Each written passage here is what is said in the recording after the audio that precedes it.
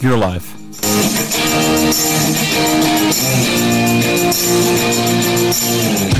Fighting for freedom every day. They're learning at a young age. They're being taught the socialist control. The ones that are blaming Republicans for being Nazis, or being fascist, the ones that are promoting some type of cancel culture, the ones that are promoting some type of agenda of shadow banning, realize at a young age that, hey, sure, you can have your freedom of speech, but we can block your funding. This is the Voice of Reason with Andy Hoosier. Yes, indeed it is. Hour number 2 of the Voice of Reason for your weekend edition right here from the Hoosier Media Network studios, broadcasting out of the heartland of America, just outside of Wichita, Kansas, baby. We are literally smack dab in the middle of the nation. If you put out your map and you look and see where the center is, we are right there, which means we are broadcasting coast to coast, right smack dab in that middle, and that's the way we love it. Although, politically, I can't say that we're smack dab in the middle. It depends on what political spectrum you look at, right? I mean, I guess if you go back to the 1700s, we'd be kind of in the middle, but now we're the radical right-wing nut jobs because we just didn't move on with the progressive move towards the other side, but then the pendulum always swings. So, you know, here's your philosophical question for the weekend is, what side do you really sit on based on the time? And is it really that time? Now, my brain's going to hurt, so we're not going to do that this weekend. Welcome into it, especially for 4th of July Independence Weekend, baby. Hopefully you are barbecuing, you are grilling, you're having a great time, and you're shooting off them big boom boom sticks, which is what we all love to do. I got to give a hat tip to many cities across the country that for this year finally have admitted defeat and saying that the fireworks bans no longer work in your communities. Let's go ahead and allow people, hey, happy 4th of July, the greatest nation on the face of the earth, giving you freedom as long as you don't shoot off big fireworks.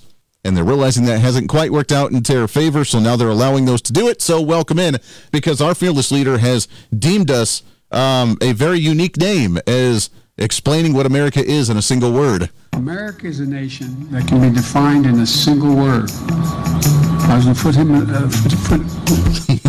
Oh, so there it is. There it is. Happy Independence Day. Now that we're coming out of the quote-unquote Pride Month, we can truly celebrate something prideful, which is being a proud, darn American. All right, I want to shift gears a little bit. Last hour, we talked a lot on the immigration policy.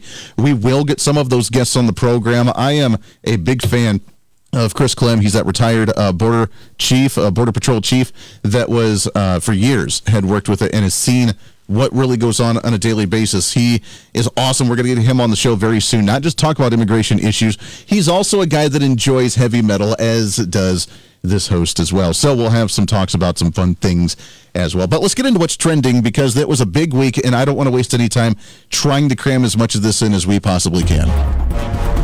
What's trending today? And as you know, I'm sure the biggest issue that many have focused on, at least I did focus on, being the millennial that I am, was the student loan forgiveness program, where the Supreme Court of the United States has officially come out to say, ain't going to happen, man. No more student loan forgiveness from the Biden administration, in which case the response from Joe Biden has been, we're all going to die because of you! That's what the Democrats have done. We have been waiting. The COVID pandemic's not over. We're trying to recover from the economy that's not quite back. I mean, we did create 10 million jobs, but the 10 million jobs we created has not been enough for us to raise our salaries enough to afford the loans that we have taken out to pay back after we got our higher education. Now, I want to preface all of this for our new listeners, from whatever station you may be listening on.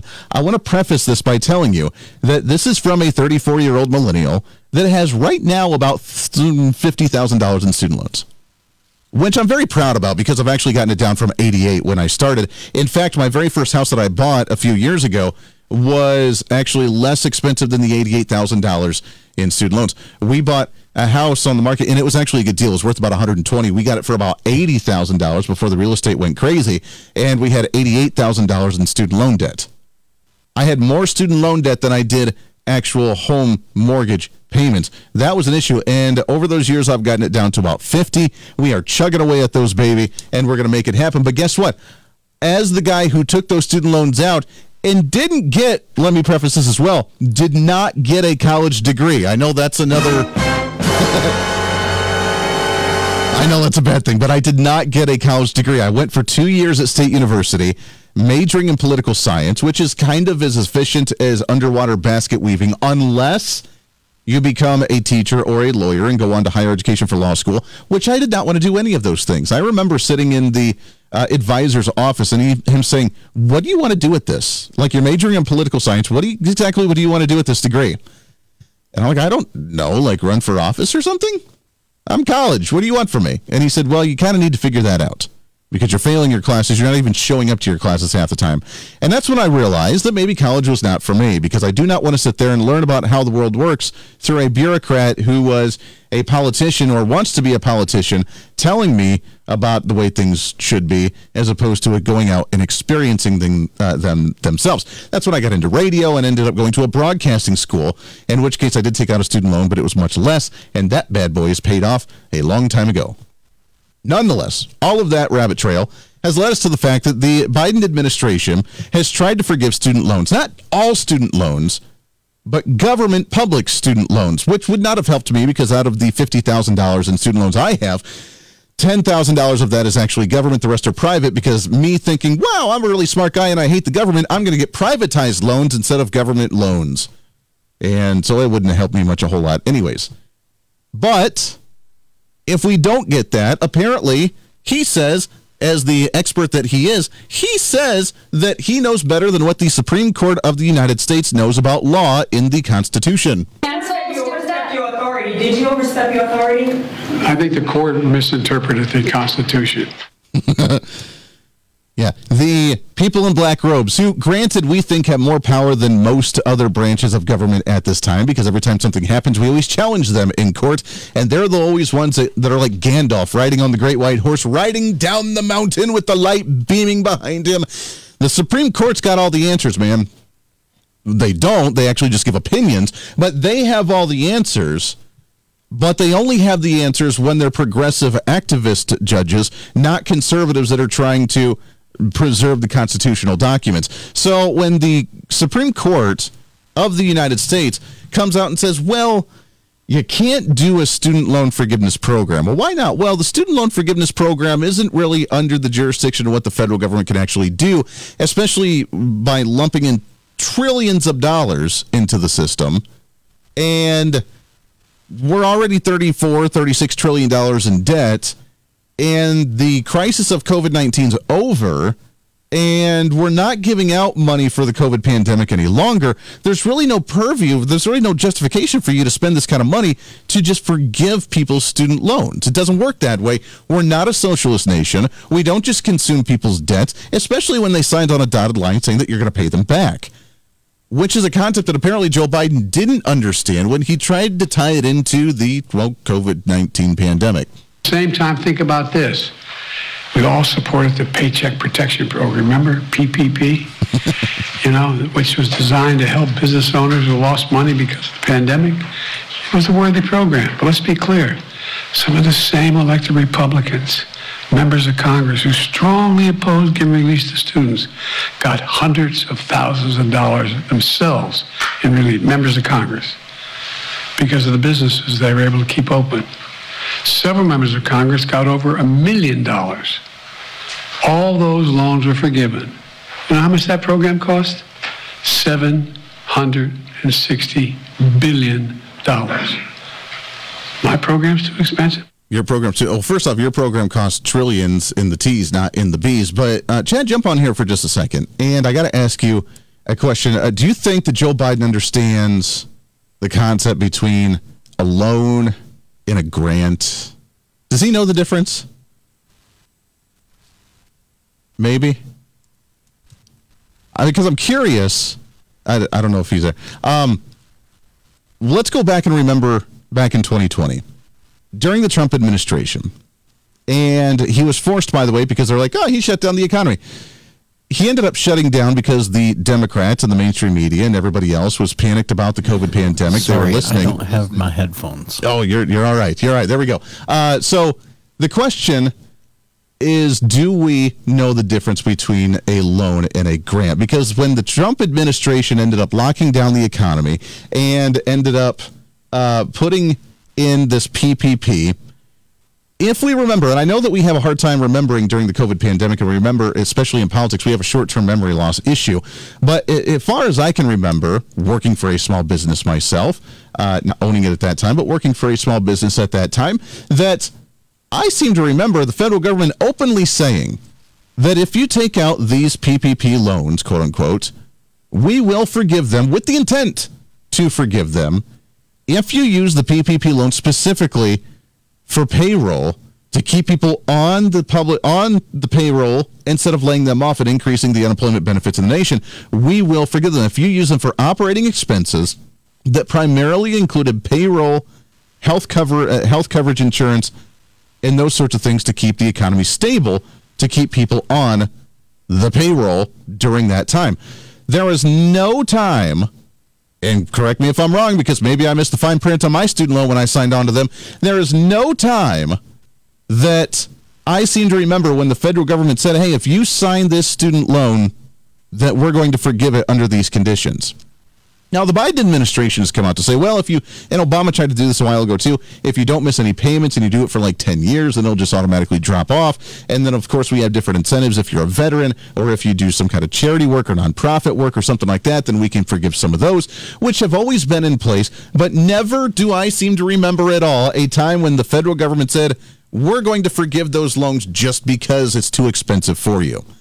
But yet, the Biden administration now trying to tie in the student loan forgiveness and the PPPs. Well, Republicans, they want millions of dollars to go to these wealthy businesses, and yet they don't want to take care of that lowly student that took out $30,000 for underwater basket weaving and can't get a job. And now during COVID, with the 10 million jobs we created, still don't have an opportunity for you to get back to work and make enough money to start paying back on your student loans. That's the world that we're living in. Oh yeah, that's what Joe. Let's play this again because I want to make sure that I heard this right. That he's trying to compare a grant and a loan. Same time, think about this. We all supported the Paycheck Protection Program. Remember PPP? You know, which was designed to help business owners who lost money because of the pandemic. It was a worthy program. But let's be clear. Some of the same elected Republicans, members of Congress who strongly opposed giving relief to students, got hundreds of thousands of dollars themselves in relief, members of Congress, because of the businesses they were able to keep open. Several members of Congress got over $1 million. All those loans were forgiven. You know how much that program cost? $760 billion. My program's too expensive. Yeah, your program's a little bit too expensive. Chad, you're able to jump on here now. Yes. Do we understand the difference between a grant and a loan? Because I'm confused here. I thought that they were two separate things, but apparently, according to Joe Biden, they're one and the same. I have always known them to be two separate things. I don't think he gets it. And to be really honest, my wife and I both have student loans right now that are outstanding. We've got to pay them. That student loan forgiveness, it is not forgiveness. It is going to be an extra tax on the American citizens. Yeah, well, there's that. So now you're absolutely right. This is another step towards that move towards socialism, the consolidation, the centralization of power at the federal level. Let's just go ahead and raise taxes for everybody, subsidize everybody's taxes, or, everybody's student loans, which we're already doing on so many other issues. Why not just do it to another sum of multiple billions, hundreds of billions of dollars, or even $1 trillion up to by forgiving student loans, even for those who have paid them off, and say, sorry, no, we're going to subsidize those for those that haven't done it because, well, their degree sucks, and all the tens of millions of jobs that I created in this nation, they still can't get a job. So let's go ahead and relieve them. Does he have a solution? Oh, he does. And we'll do that here when we come back right around the corner for the Voice of Reason. This is the Voice of You are clear. Andy Hoosier.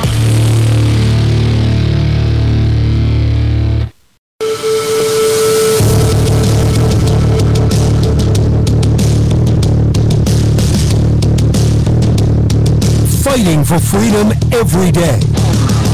This is the Voice of Reason with Andy Hoosier. Yes, indeed it is. Welcome back into the program. Thanks for hanging out. 24 minutes past the hour. Always a pleasure to have you along for the ride, especially for our weekend edition here all over the place. I have not made any announcements yet, although we do have a few new radio stations coming on, waiting for the details for those, but I want to welcome in a few new states at the same time, so that's exciting. We'll be doing that here soon as we continue to grow. This show is growing like wildfire, man, and we appreciate that. Thank you so much for joining us and checking it out, and even just taking a risk on it right now as we are up and coming episode number 2.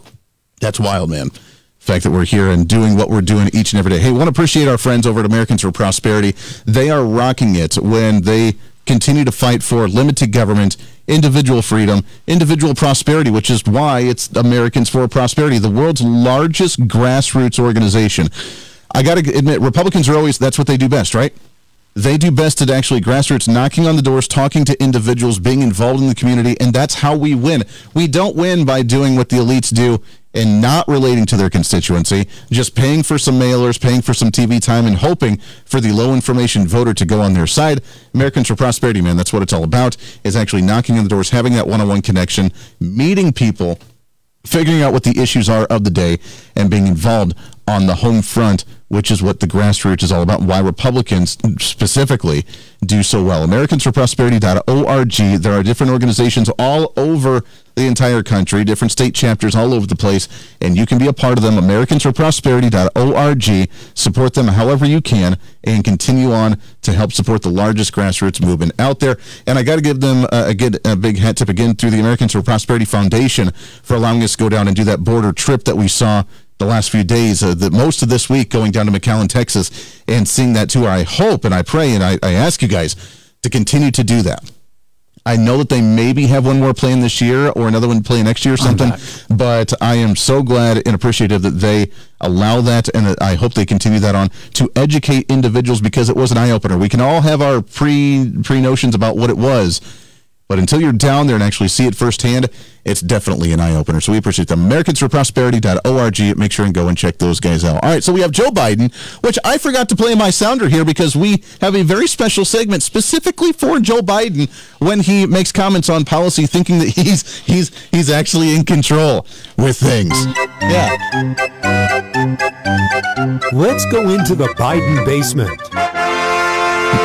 All right, into the Biden basement we go, as he made his statements at the end of this week after the Supreme Court of the United States made their decision denying his student loan forgiveness program, which obviously means that people are going to die in the streets and that we have no opportunity to pay our bills like we did prior to COVID-19, even though he says the economy is back on track. He's created more than 10 million jobs, and everything's hunky-dory with inflation coming back down to 4%.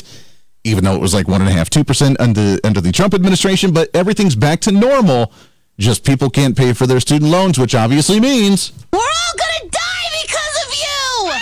So there we are. So he has a new plan, because what would he be if he wasn't a Democrat who would not listen to the Supreme Court? Now, for those that, just a refresher, not for most Republicans, but for the other side of the aisle, really, the non-conservatives here, we would like to remind you that there is a separation of power. That's why we have three branches of government. That would be, anybody remember, show of hands? The executive, the judicial, and the legislative. The legislative writes bills, thinking what's best for the nation. The executive signs them and approves them and enforces those said bills. And the judicial looks at them to make sure that they are constitutional. While they only give opinions, they are supposed to be the ones that know the Constitution better than anybody else to make sure that they run smoothly. Now, Joe Biden apparently says that the Supreme Court does not know the Constitution and that they've misinterpreted it. Did you overstep your authority? Did you overstep your authority? I think the court misinterpreted the Constitution. Yeah. We'll do some more of that when we come back. Plus, we'll get with Tony Lyons, Skyhorse Publishing. We'll talk about some censorship that's going on and what the future is when it comes to student loan plans. So much more to talk about in so little time to do so. It's the Voice of Reason's Weekend Edition. Lots more coming up. Stay here. This is the Voice of Reason. You are clear. I will call Tony. Very good.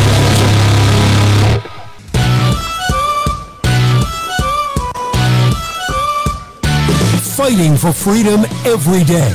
The Voice of Reason with Andy Hoosier. Yeah, really only one more segment left.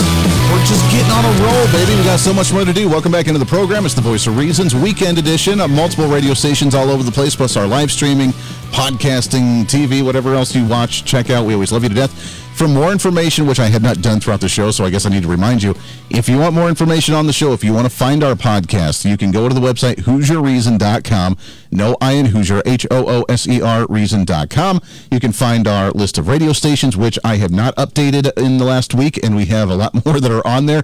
So bear with me there as I've been, traveling around to the southern borders. It's been a little busy, but you can go to our website, HoosierReason.com, find a link to all of our social media, which our social media is just at the handle at Hoosier Reason on all the sites, Facebook and Tweety and Instagram, and yes, we have TikTok as well, and YouTube, although YouTube likes to ban us quite a bit, so we're working on our Rumble channel, and which we try and put clips on there. I don't know, can we live stream on Rumble now? I don't know. I don't know if they've added that feature or not, or whether it syncs with the program that I have here. We'll have to try that and see. We do have twitch.tv, which we live stream there as well. Again, all of those handles at Hoosier Reason and our website at HoosierReason.com. All right, in the last couple of minutes, the student loan forgiveness program, this take number 2 from the Biden administration. We have a 2-step plan. It's already in motion, this new Higher Education Act, trying to find special circumstances. And I use that with air quotes for our radio listeners because I don't know what those special circumstances are. But he's still going to try and forgive that $10,000 to $20,000 of student loan debt by consolidating them, subsidizing them in the federal government through your taxpayer money through a special program, an opportunity based on special circumstances. We don't know what those are because no longer does the HEROES Act actually fit in purview here because the pandemic's over. The crisis is over. We no longer have the COVID pandemic to worry about. Jobs are back. They're working on the inflation getting down. You can't claim the emergency of COVID to still be the reason on why people can't pay back their student loans. So their idea failed. Now they have to try it a different way. The second plan, however, the second part of the plan is the interesting one here with a 12-month on-ramp is what they're calling it. Second, we know what many borrowers will need to make their hard choices, which their budgets are being strained now when they start to repay their monthly loan payments this fall. You know, we know that figuring out how to pay these added expenses can take time for borrowers, and they might miss payments at the front end as they get back into repayment. Normally, this could lead borrowers to fall into delinquency and default. But without their financial security, it will hurt their financial security, and that's not good for them or the economy. That's why we're creating a temporary 12-month, what we're calling on-ramp repayment program. Now, this is not the same as a student loan pause. It's been in effect for the past 3 years. Monthly payments will be due. Bills will not go out, and interest will be accruing. And during this period, if you can pay your monthly bills, you should.